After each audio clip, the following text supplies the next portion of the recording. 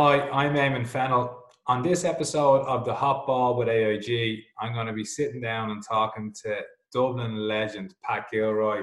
I'm really excited about this one. Obviously, with Pat being a former manager, we're going to have a look back at his time as a player with Dublin, manager with Dublin footballers and hurlers, and a look back at his playing career and winning an All Ireland with St. Vincent's as well. Hope you enjoy it. All right, Pat, welcome to the Hot Ball with Dublin GAA and AIG. On this episode, we just want to talk to you about your career as a player with both club and county, and then moving into your career as a manager with the footballers and the hurlers as well. So I think we'll throw back to reeling in the years and start in the 90s of when you actually started to kind of get more involved in the Dublin team in regard to getting the jersey, what that felt like, and then 95 just that feeling of being a player and experiencing in All Ireland with the team that you had around you over the last four to 5 years. So when you first came into the team, what was that like? Well, I came into the team first of all in 92, so it was after the 4-game saga in 91 with Meath, and I suppose it was a very strong Dublin team back in the early 90s. Like, we were in National League finals, and I suppose the team had started probably to come together in 89 when they played Cork, got beaten in an All-Ireland semi-final by Cork. And it was a particularly strong group, and it was one that required, I suppose, a little bit of luck to get over the line eventually in 95. We had great years. I mean, we certainly from 91 to 95, they were great times. I mean, obviously we should have won more. We had definitely more in us than one All-Ireland. And I think it was big regret of everybody who played at the time was that we felt we left a lot of All-Irelands behind by probably our own mistakes in terms of even some of our preparation and our own, I suppose in some cases we shot ourselves in the foot completely. But they were great times. We had a great run. We were getting into league finals, All-Ireland finals every year. But by the time it got to 95, it was becoming a real burden to get over the line, and it was more a sense of relief in 95, a little bit like 2011 that we finally got there. But it was a team that it stuck at it, and the emergence of the teams from Ulster at the time was a big change in the GAA landscape. Like we never played Kerry, for instance. Kerry just didn't exist at that time. I mean, it was Cork had a decent and a strong team around that time, and obviously Meath were very strong, and then you had all the Ulster teams appeared. So it was a good spread at that time. Like the All Ireland moved around every year in the first 5 years, so it was a difficult championship, and I mean it was straight knockout at the time. So you could be out on the first weekend in June. So there was a different intensity to the way you prepared. Like you had to be really. Certainly Leinster at the time, like Laois were very strong in Leinster at the time, as were Meath, and Wicklow had a decent team. So you didn't get an easy ride in Leinster. Like Louth had a very good team as well at the time, and they were all very close games for us when we were playing those Leinster games. We weren't coming out with 10 or 15 point drubbings. They were tight matches. So the fact that it was knockout, you could get caught, and we didn't play too many games in Croke Park either. You were travelling around the country right through the Leinster game, so it was a very different environment. But you really had to be flying, and I think it was one of the big things was because Leinster was so competitive. Once you got out there, you were expected to win the All Ireland almost, but it didn't happen. Because Meath had been very strong in the late '80s. You were expecting that teams from Leinster would continue to go on, but we were the first to do it in 95. Well, speaking of that Meath team, what was it like being in them games? Because I think the majority of people who you managed in 2011, the reason why they got involved in Dublin to some extent was them unbelievable games against Meath. To play in them, it must have been just the best experience ever. Yeah, well, I only came in after the 91, the 4-game series in 91, but we had serious matches against them the following couple of years, Actually, each year, I think we played them each year in Leinster, and they were dogged games. I mean, the physicality of those games was just phenomenal. I mean, you weren't right till Wednesday after those games. I mean, it was just so intense. I mean, if you look back at videos of it, it may not have been as quick as the game is today, but the hitting in it was just phenomenal. I'd have great respect for that Meath group of players. You know, they were honest. They would absolutely do anything to, you know, win on the day. But afterwards, once it was over, and there was no grudges, or there was a huge respect between the Dublin players and the Meath players from that time. And you know, they had the hand over Dublin for a good few years, and then we had to hand over them. But it was so close. Every game was so close. But there was great. I mean, the build up to those games was phenomenal, because you knew it was going to end up being a point or two, and it was just dog eat dog. But they were I had a huge respect for them. The way they carried themselves was always very impressive. But like the preparation from them games, so like a preparation for, I know you said Laois and Louth were kind of strong, but preparing yourself for Meath over the likes of a Laois and Louth, what was the difference? Because I'd say the hype around it was unbelievable, and it's probably something that you brought into the team around 2009 and 10. But how would you actually prepare for that Meath game? Because, you know, you're coming, you said you came in at just a time where it was becoming to the 4-game, and then obviously off the back of that, just I'd say it was just the hype around it all was just huge. Yeah, I suppose you didn't get a chance to get wrapped up into any hype that much. You knew you were going into something that if you weren't right, or if you were half going for a ball, or if you were sort of in any way off, you were going to end up hurt, you know. So you were bracing yourself for a genuine battle and a war, and that's the way we went into those games. Like there was just huge physical stakes, and I think you probably noticed it in training that, you know, whenever, you know, we'd be playing Meath, the game the Saturday beforehand would be a hugely physical affair with the A and the B team playing each other. It would always ramp up because you knew that's what you were facing the following week. But there would have been, you know, we did back then, like, we did a lot of video analysis. I mean, it was literally videos, and you had to stop the video and move it forward and back. But the management team at the time, and Jim Brogan, did a phenomenal amount of work on that front. The likes of Jim and Bobby Doyle, I think, did a lot of the video work at the time. But like, they did a huge amount of analysis of what Meath were about. And you know, from 92 to 95, we beat them every year. And I think a lot of that was down to how we had scrutinised it. But, you know, apart from that, you steeled yourself for what was going to be the big physical game of the year, you know. Yeah, and then to kind of get over that, and to get over the burden of the All-Ireland as well in 95, as a player, what does that mean to you and the team that have gone through so much hardship over the last few years? Like, you know, as you said, the northern teams were starting to emerge and becoming really dominant, with Down and Donegal especially. So beating Tyrone, beating a few of them teams on the way you did, and coming up to the All-Ireland final, it must have been just, like, I know I got to experience it in 2011, but as you said, it just must have been the weight of the world off your shoulders. It was, and, you know, we had been knocking on the door, like, we were getting caught by a different team each time. You know, it was Donegal in 92, then Derry in 93, and Down in 94. So it was different teams who were catching us. It wasn't like somebody had a hoodoo over it, but it was a huge relief to get over the line in 95.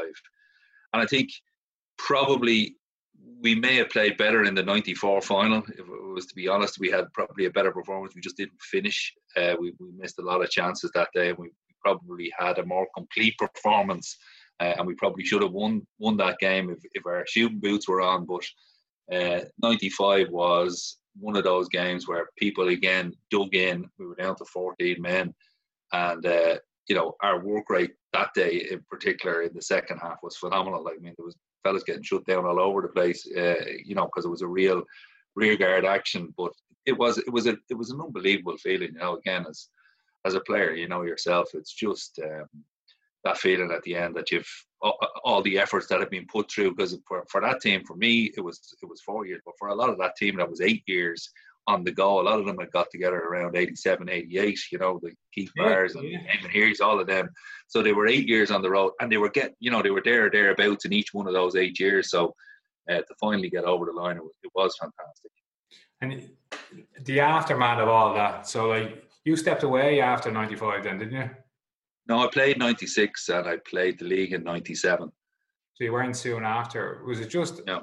after the reason why you stepped away? Was it just because the demands were getting bigger, work life was becoming a bit more pressing, or did you just say? Yeah, no, work life. I was getting married in '90. I played the league in the winter of '97, and then I packed it in early '98, really.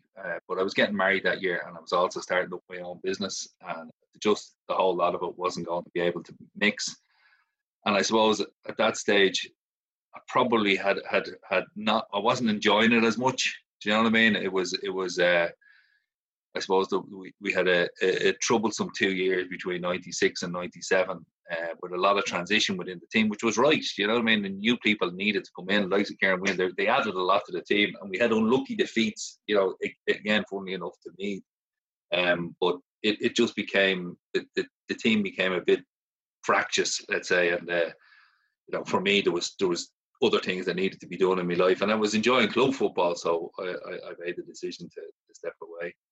Well, on the club football, there was a bit of a barren spell there for Vincent's as well, when in around the late '90s and up till the time you won it in 2007. Like, going back to the club, was it always just the ambition just to try and get that championship? Absolutely. I mean, when we were minors, like say my age group were minors, we were used to seeing the seniors winning every 2 out of every 3 years. You know, they were winning a championship, right up to like 83, 84. And then, you know, a run. I mean, if you look at Vincent's, the amount of minor championships we won before 1984, I think we won 11 out of 12 years. So you'd be saying to yourself, well, look, that's going to carry on into senior. And it just didn't happen. And I suppose as each year ticked by, it got more and more difficult.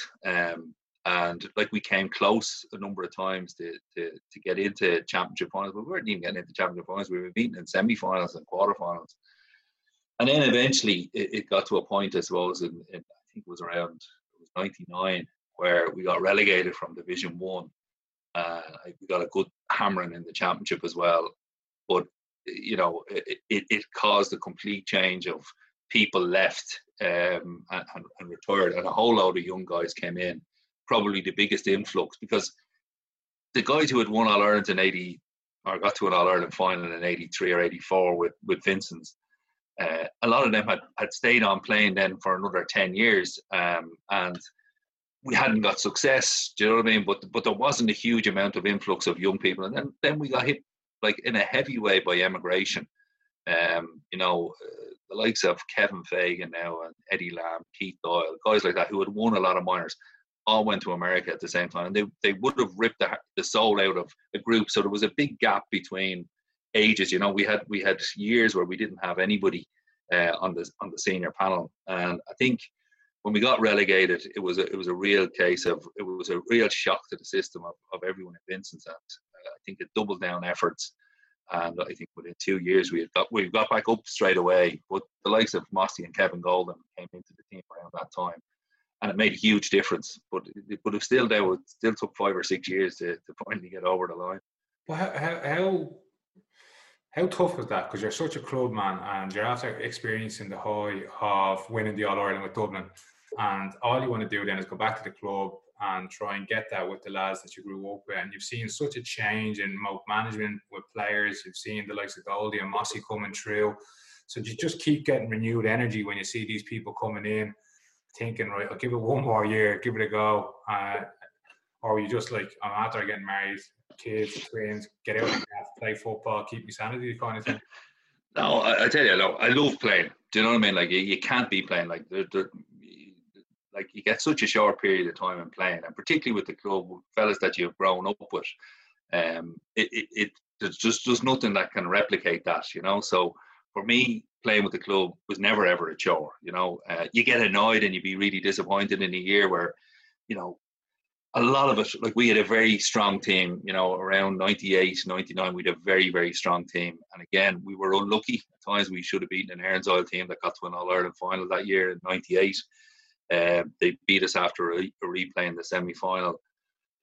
But it was just, you know, you always felt, well, it's worth staying here because I enjoy it. And certainly, if I was starting to waver, maybe when we got relegated, you were starting to think, you know, maybe you're part of the problem. And you know, I was coming up to 30 then, and you'd be saying, well, look, you know, if there's somebody else better to take your place, then fine. But there wasn't really too many people floating around at the time. So staying with it, though, wasn't difficult. I mean, there was very disappointing seasons. Like there were years where we just felt, you know, you actually knew you were going to go out and get beaten. And that was so unusual for a team from Vincent's to be sort of taken to a championship and say, you may have been 12th on the list of teams that were going to be contesting the championship, which was really, really unusual for Vincent's.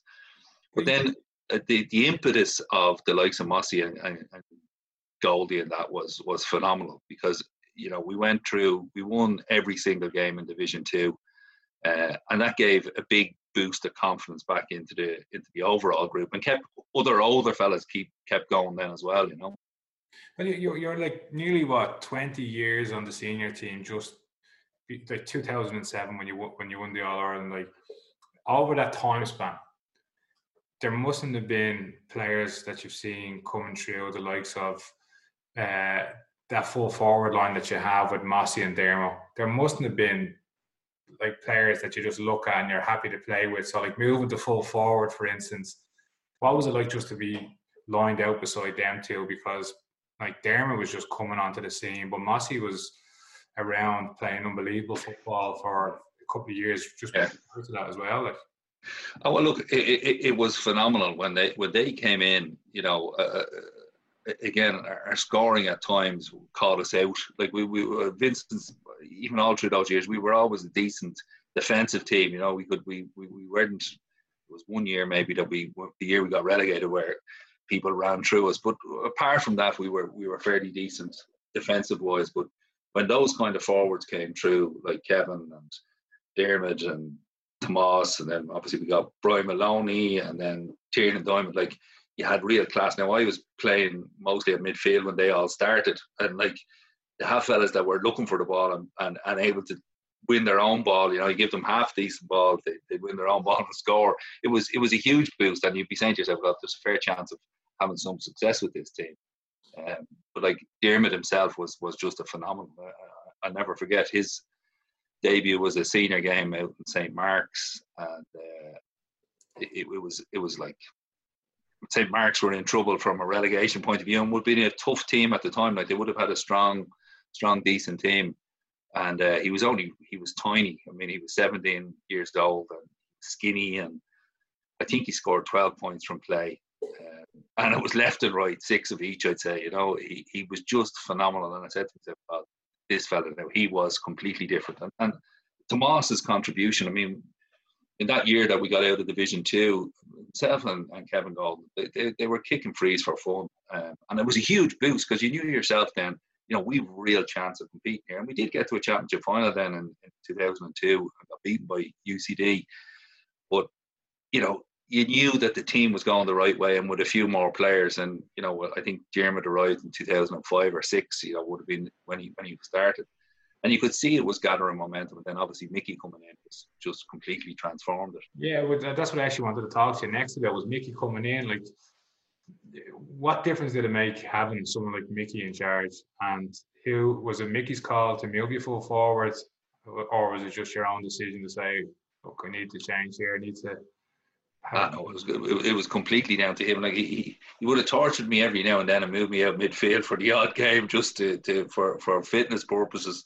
But no, that was completely down to him. Look, the man is infectious. He again, part of the reason I think Vincent's won was he took a 21 team that won a championship where we hadn't won a 21 championship in a long time in 2006, and you know, just the way Mickey goes about it, your skills just improve, everybody's fitness improves, your attitude improves. Like his whole way of being is completely infectious, and once he got his hands on it, it was just fantastic.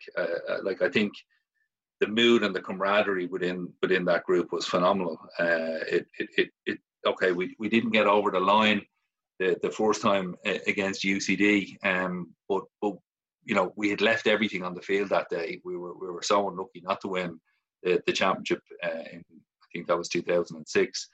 but the seeds were laid for the following year that, we were definitely going to give it a good rattle, and then we went on to win it.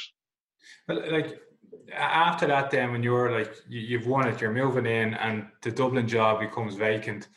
Like there was obviously rumours saying that it was Mickey's job, and Mickey wouldn't take it unless he had someone like you come in, and then you took leadership of it. What way did that conversation go? Did you say, right, this job's for me now? In order to get that, I need someone like Mickey involved, or did the county board go to Mickey first, and then it just all started formulating into something you wanted to get involved into? No, I mean it was. I was not thinking about. I was actually had just started to get involved with the under-14 team in Vincent's, because I had retired from playing football once the All-Ireland was finished, and I really was. I was happy to be doing a juvenile team. Like I would have been coaching different juvenile teams before that, but I was happy to get involved with the under-14 team, which would have been Cameron Diamond and Tiernan Diamond, and them, or not Cameron, Tiernan and Turlock, were on it. And then I just got a call, and I was asked would I be interested in the job, and I was totally shocked. I mean, I wasn't thinking that way at all when it was vacant. So I went and I met John Costello, who was Pat O'Neill, and Kevin Heffernan, and Robbie Kelleher was there, and it was a conversation. What would you do? And I stated what I thought we would need to do, and that it was it was going to be a big task to get over the line. There'd been so much, like, to be fair to Dublin, through that period, Dublin were getting so close to professionalism that had come into the Dublin setup over the previous 7 or 8 years was phenomenal. Like Dublin, from a preparation point of view, we're getting up there with the rest, and there was just this other gap to make the jump. So that was where it started, but I wouldn't have dreamt of doing it unless I knew Mickey would have come in with me, because just his experience and that, and I don't think he would have been keen after his previous experience to be the manager of it, but he was very happy doing the coaching, and he's phenomenal. I mean, he's just a great fella to work with. No, he's like, and it's still to this day, great guy just to bounce ideas off and talk to him. Like, yeah. We're kind of blessed to have him still around the club. It's just, he's with the camogie team and not the footballers, but he's still there. But from that discussion with the panel, I know how close you were to Heffel. Like, getting the vote of confidence from him, did that give you the kind of confidence to go, yeah, well, look, this is definitely something I want to do now when you have someone like Heffel that's backing you? Yeah, it would have. I suppose it was, the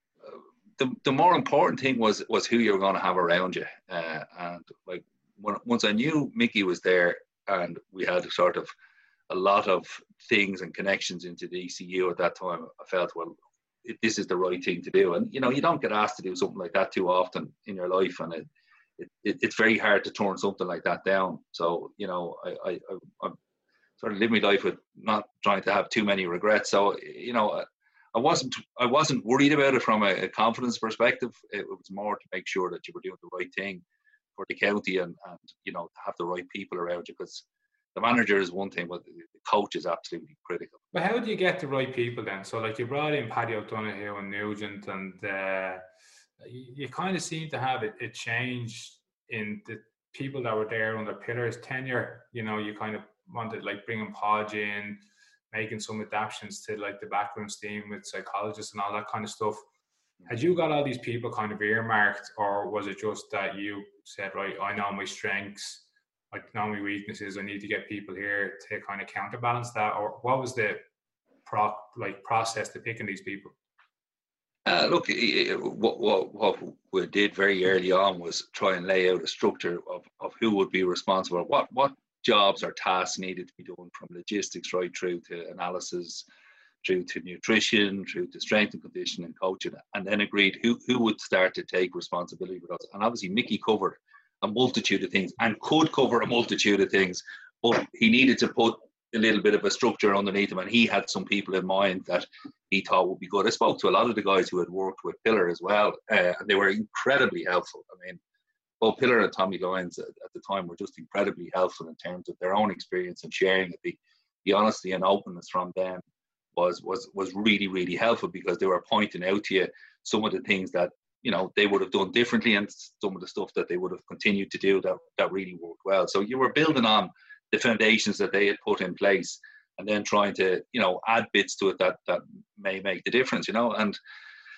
a lot of it was, you know, obviously I knew Paddy well, and you're trying to also geographically cover the city as well, to make sure that you're getting to see, and you know, politically correct. Overall, which be politically correct. No, but you know, you want to get a good coverage over a good balance between north side and south side of what.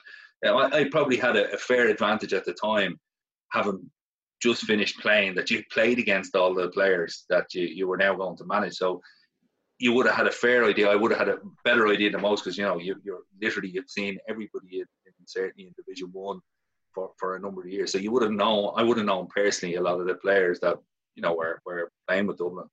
But to have that as players came through was really important. Like Paddy's knowledge of Kilmacud and that whole area was a huge advantage, as was Paul's.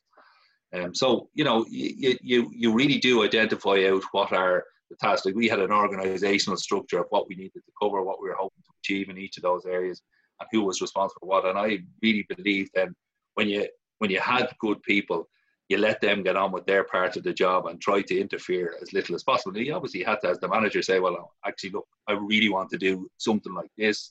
Can we adapt this part of the programme? But the whole thing was coordinated through a central plan that we did up every year. And again, Mickey would be great, you know, in terms of those plans, because you would always say, well, if these guys look tired or look wrecked, I'm going to stop. I'm not following the plan, you know, or, you know, if I feel that they're not putting in enough, I'm going to add to the plan. So, but he had that. He has an incredible ability to look at a team and say, they're starting to go stale, or, you know, they can take a bit more. It's an innate ability he has, because I would say every single team that I was involved with, that he trained, it was never fitness or, you know, peaking that was ever a problem. He always had the team bang on. Like it's probably too kind of pronged in a way. When I look back on it, you kind of had Mickey and the structure, from the training, strength and fitness, to the analysis, and then you had the commercialization that happened as well, like bringing in the big sponsors, bringing in the revenue, and the kind of roles that like Mark and Podge play. Like, was that a big focus for you to get that piece right as well? Like, to be able to have the people to run the team, but then to have the money to run it the way that you wanted to run it. Was that always part of your ambition and goal? I think it was. Like, to be fair, again, John Costello was brilliant to work with. He would try as much as possible to do anything that you asked that was within reason. But there was a whole distraction. There was a whole jumbled up way of doing the commercials piece that I felt just needed to be corralled a bit and put a bit of a structure around it, to both cover like expenses, like trying to build a dressing room, which was a, you know, a bad need, but also the training weekends away and stuff like that. It was important to start to put a structure in that, and there was loads of people that helped. I mean, as soon as you set it up, people got involved in it and grabbed it with both hands. So it was just to get that coordination. And I think what Tomas has done, you know, since he became employed with Dublin GAA, is brilliant, and it's just complete common sense to get that consistency right through, and nobody, then no one individual is benefiting too much either out of the whole thing. That it's more about being for the collective, you know, and I think it's an important part of it. It's another strand to this thing that if you don't deal with it can become a distraction, and you know, you won't achieve what you really want to achieve. And speaking on the collective there and that culture change, you know, like I was definitely there in a time where people were looking to try and get as much money as they could from a gig, like, you know, and you definitely knew some players were getting more than others. You know, I didn't ever feel there was an air of resentment, but, you know, there was obviously players that were getting much more looked after than other players. When you came in, you kind of said, right, this is like, and I'm going to use Bernard as an example. Right, Bernard's the people all the sponsors are looking for. But in order for Bernard to do what he needs to do, there's 14 people behind him that have to get him the ball, to get him in the position to be able to kind of score the goals and score the points that he does. So from that culture change, was it important just to make sure that no one was bigger than the team, and that to get that right, that was a crucial component of the success towards 2011? Yeah, well, I suppose like the facts of the matter are, it is a team game, and no one is bigger than the team. Like that's just the way it is. No, there's no team that there's any one guy is going to be bigger than the team, and that is the way it is. I suppose one of the things was to confront some of these things and talk about them, because you say there mightn't have been resentment about certain things, and there was, it was an underlying thing that was in a few people, and it niggled at a few people around it, without it ever being something that they spoke about. And sometimes just speaking about those things, and then the people who they may have thought was getting more than almost, they didn't think at all that could be a resentment. So just even having those conversations and making people aware, because if no one's saying it to you, you might blissfully think, well, this doesn't have any effect on anybody within the team. And so getting those conversations and managing them in a way that people felt they were being fairly treated, because at the end of the day, you also wanted people who were doing the work to be rewarded. And the best way to reward people who do work was to play them. Do you know what I mean? Like when so for me, the more important part, like the commercial part was one thing, but the most important part was getting the work ethic on the pitch and people understanding that it was all around that's where they got their ultimate rewards, and then everything could flow from that once they started to work for each other. And that's a very easy thing to say, but that was a thing that took a long time to get everybody absolutely on board with that. Because I think that kind of work ethic approach and seeing the players get rewarded for actually the hard work that they were doing, there's definitely one player that stands out when I think of that, and that was Flinner. Like in his transition from 2009 to 2010, and then the 4 All-Stars in a row. Like, did you just see that change in someone like Flinner straight away, where you were kind of looking at after 2009? And I'll come back to that in a second, where you go 2000.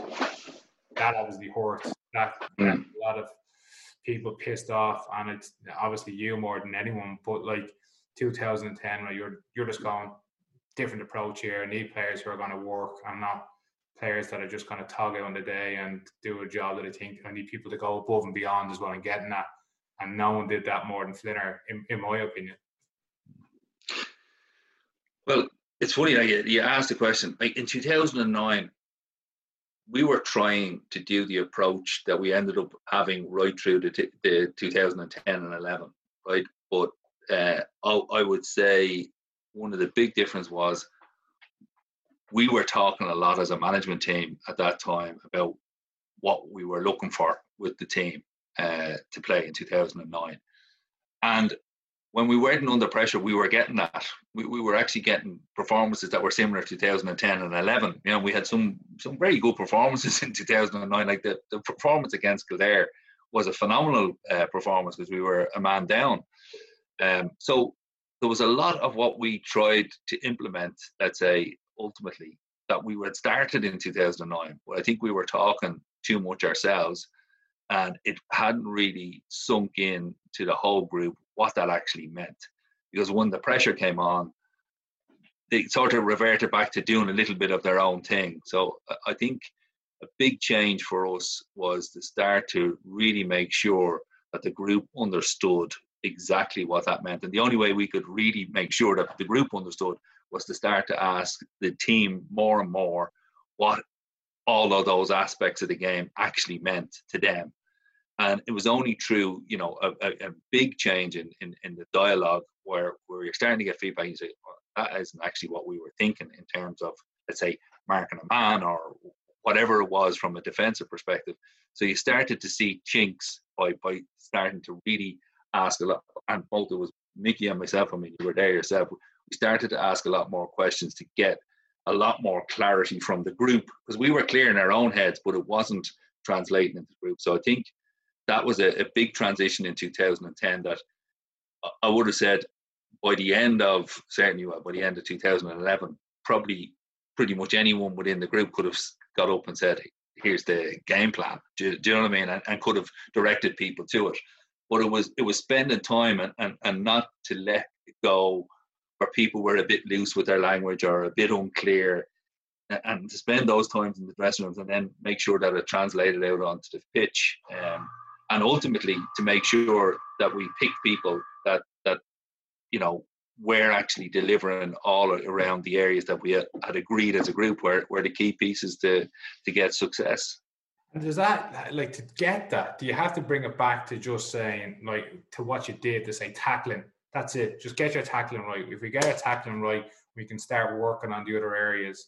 But, like, I think we must have played Monaghan about 6 times between October and December in absolute worst conditions with a referee that had no cards in his pocket.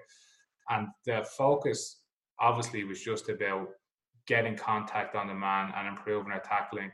Was that just because, one, we needed to get a bit more physical, but two, from an instruction point of view, you just need to get one message right and get that, whatever will make the most impact on the team, and that impact seemed to be contact tackling. Was that the way you kind of looked at it? Yeah, well, see, I think a big thing when you look back at 2007, 8, and 9, we would have noticed in the I suppose the All Ireland series games, the quarter, semi-final, and finals, the refereeing got to a point where the tackling was a lot more physical and a lot more aggressive than you would get away with, say, in the National League or even in the Leinster Championship. And the stakes moved up quite considerably, and a lot of it was down to when you got the ball, there was a huge amount of contact going on, and referees were letting the play run.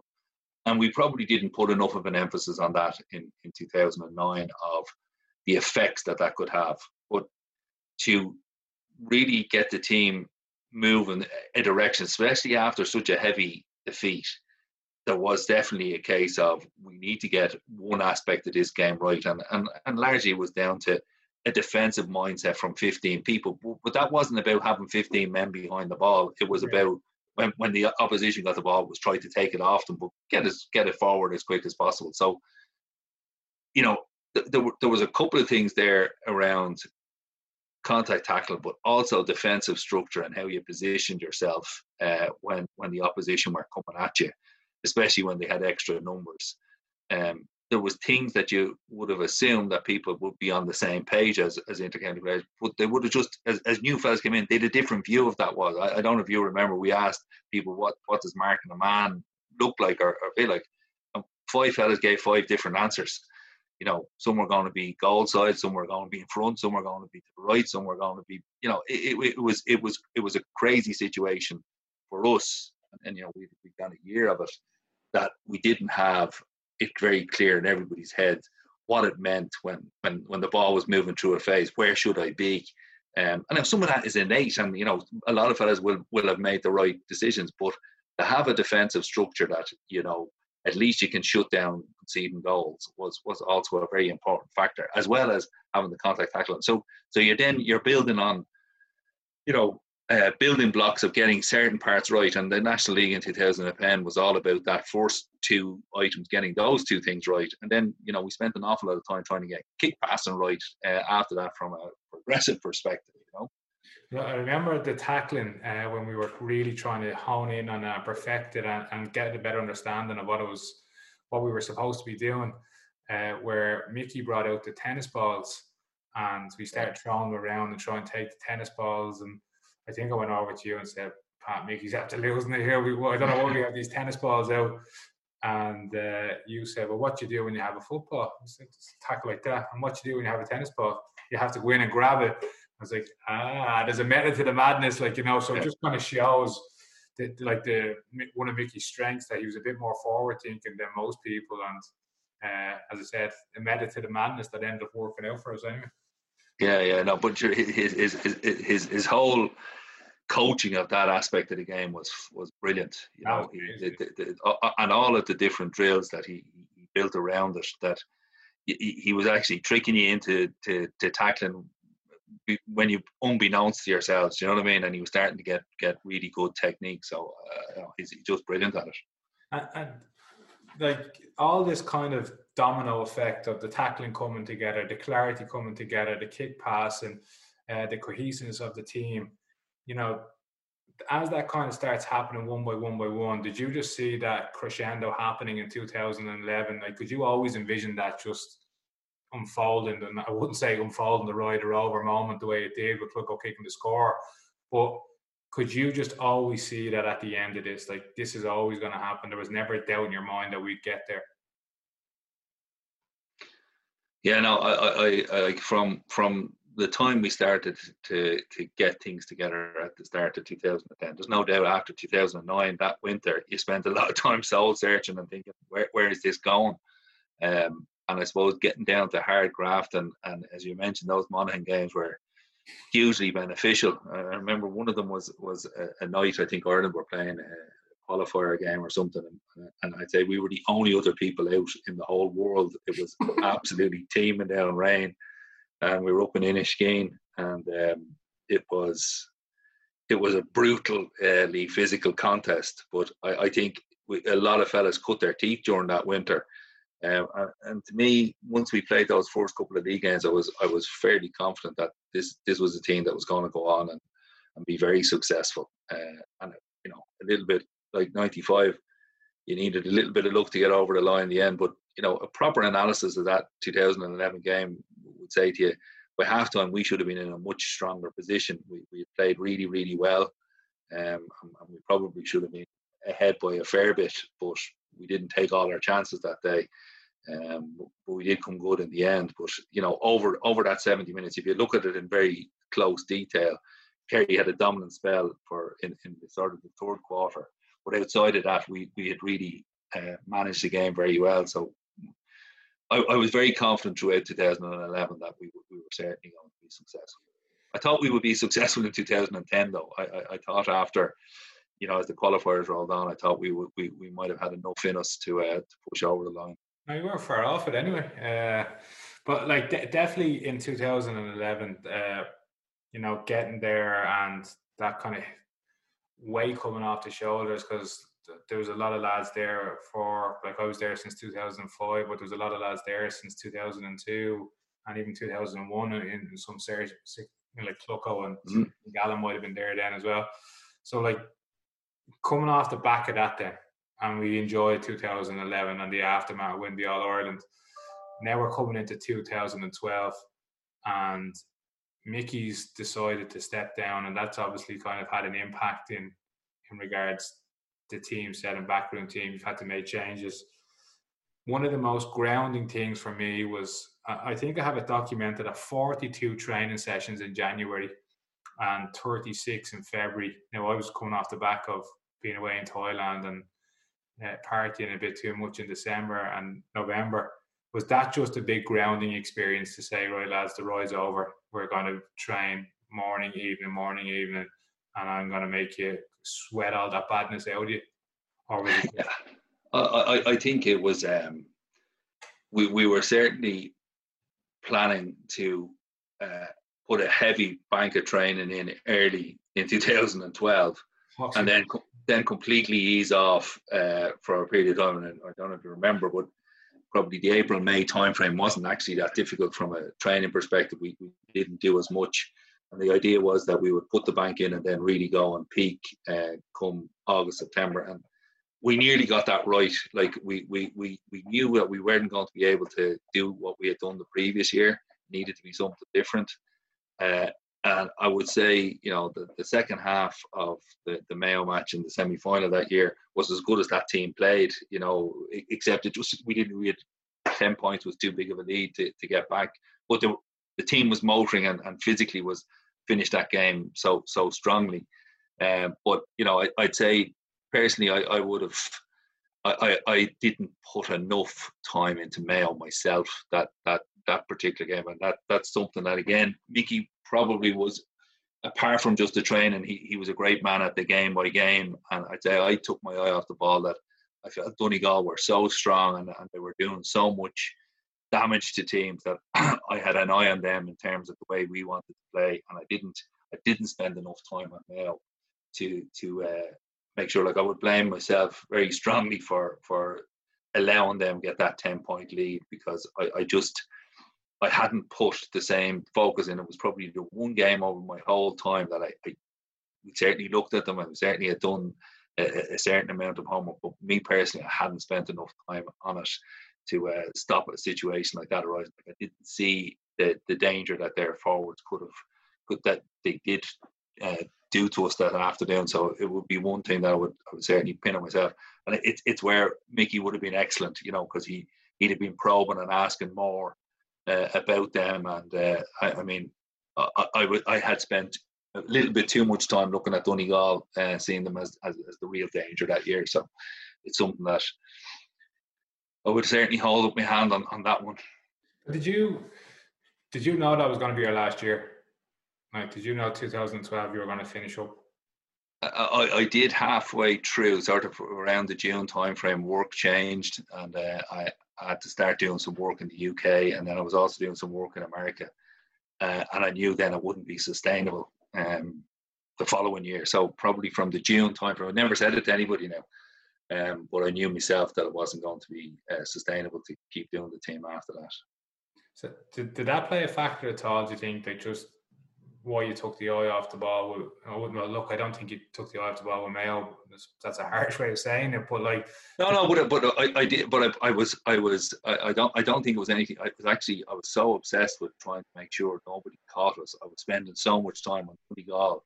I was traveling up watching their games in the Ulster Championship and watching every video that I could get my hands on to make sure that we had enough things in our armour. And so at times in training, I was actually asking, Niall to create situations that would deal with their challenges as opposed to what Mayo could do. We had a decent gap to that match, and it'll be one of the things that looking back on it in reflection, it was something that I had never done before, and I think, to be fair to Jim, it's something that he never did in any of his games. It's just one game at a time, and up to that point, I'd say I could have honestly said that we had treated it that way. So stepping away then, I imagine that's tough, like after all the success of 2011 and even the success of where the team got to in terms of the players that were coming through, being developed, the culture change that was after happening. And just, you could see that kind of crested a wave of the likes of Jack that you brought in towards the end, Kieran coming in. Must have been just so hard to step away when you knew the next kind of golden generation were coming through, and it was going to be really, really, I suppose, challenging in some ways to kind of see that happening as well for you, It was totally different to that aim, and for me personally, I knew I couldn't do it, right? Because work-wise, it didn't work. It just finished. The recession was just finishing, and the company that I was working for at the time had been very good to me right through that time, especially with the time they'd allowed me to Dublin. So they'd asked me to try and help with some problems they had in the UK. So I knew I couldn't do it. And then you look at it and you say, well, if I tried to hang on to this, I'd only be half doing the job. So it was made easy for me, in a sense, to be saying, like, because I physically just could not do it. And you're always disappointed to be walking away from something, but knowing that most likely that was going to be Jim coming through and what he had done with the 21s, you felt the team was going to be in a very safe pair of hands, and they were going to go on and have success. And it was thoroughly enjoyable to watch that success. Do you know what I mean? Like, there was no tinge of sadness in watching that success. It was just fantastic. Every single game was brilliant to watch. But I wouldn't, I thoroughly enjoyed my time there. Like, I had 4 years, and it was great.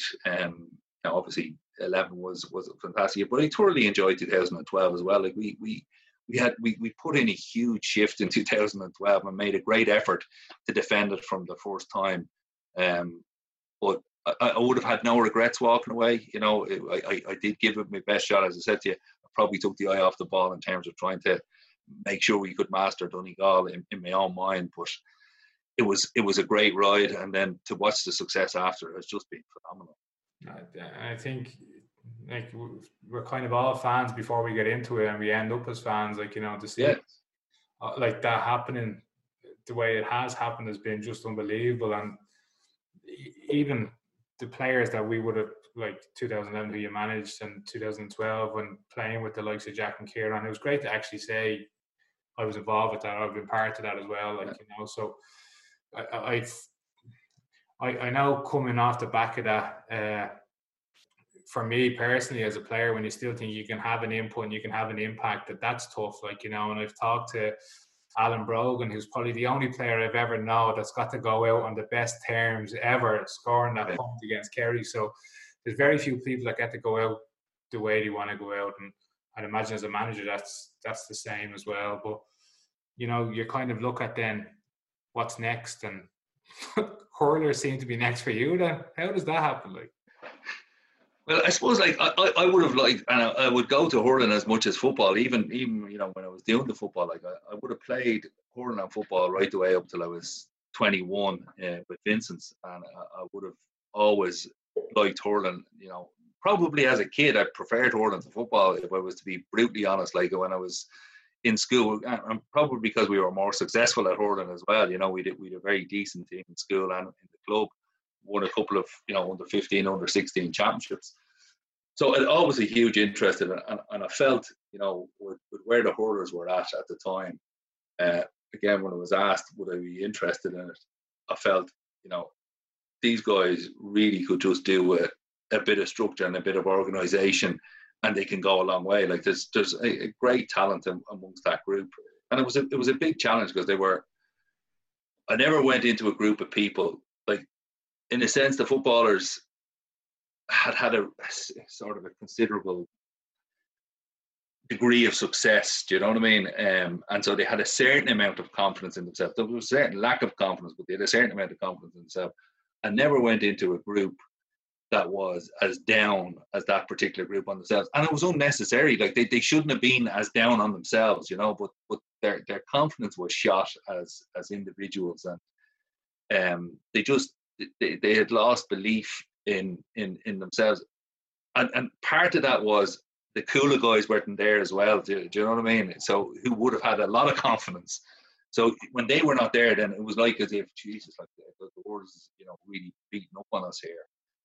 But I thoroughly enjoyed the year. Unfortunately, work circumstances changed for me. That some I would have loved to stay doing that because it was a massive challenge, and they were such a great group. And again, Mickey was brilliant with that group.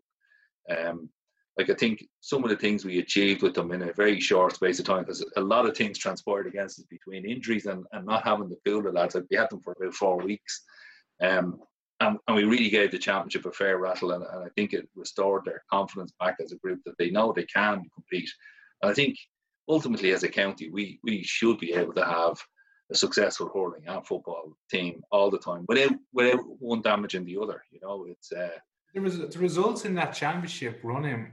They were so close. Like, yeah, that must just give you a bit of confidence within the lads anyway. Like, you know, knowing that you're. Well, it was. I mean, we the first day out against Kilkenny was such a travesty for us. You know, to see that goal near the end, it was so unlucky because they had out-hurled Kilkenny, well out-hurled them all that day.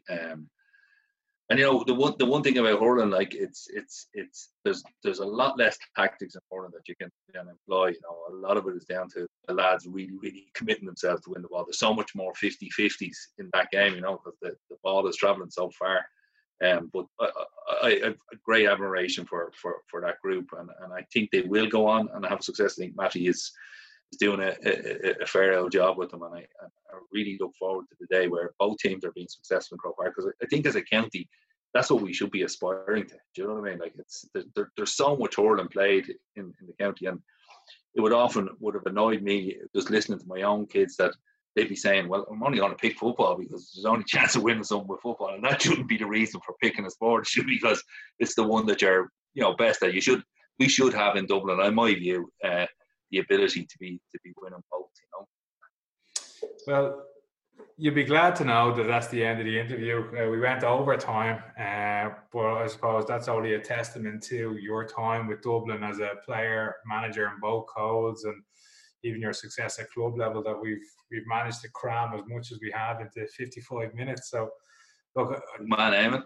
Yeah, well, I always enjoy catching up, and I probably have a million questions that I could ask you further on this, but you know, for me, looking back at it and looking back at your time as a player, as a manager, club and county, you've been hugely successful in everything you've done, and I think that's transcended into business, into your family, and into everything you do. So, you know, look, I'll always be grateful for 2011 and what you've given to me. So, like, thank you for this. It's been really enjoyable. I hope everyone else that's listening enjoys this.